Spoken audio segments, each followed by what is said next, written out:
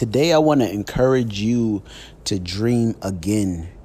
Because what happens over time is sometimes we're doing something back to back to back to back. We get so sidetracked with what has happened to us that we don't realize that we can continue going. We can continue to run this race of life. We can continue to do things beyond our understanding if we believe that that thing is possible. There was something that I read in the Bible, and it talks about we can do anything with Christ.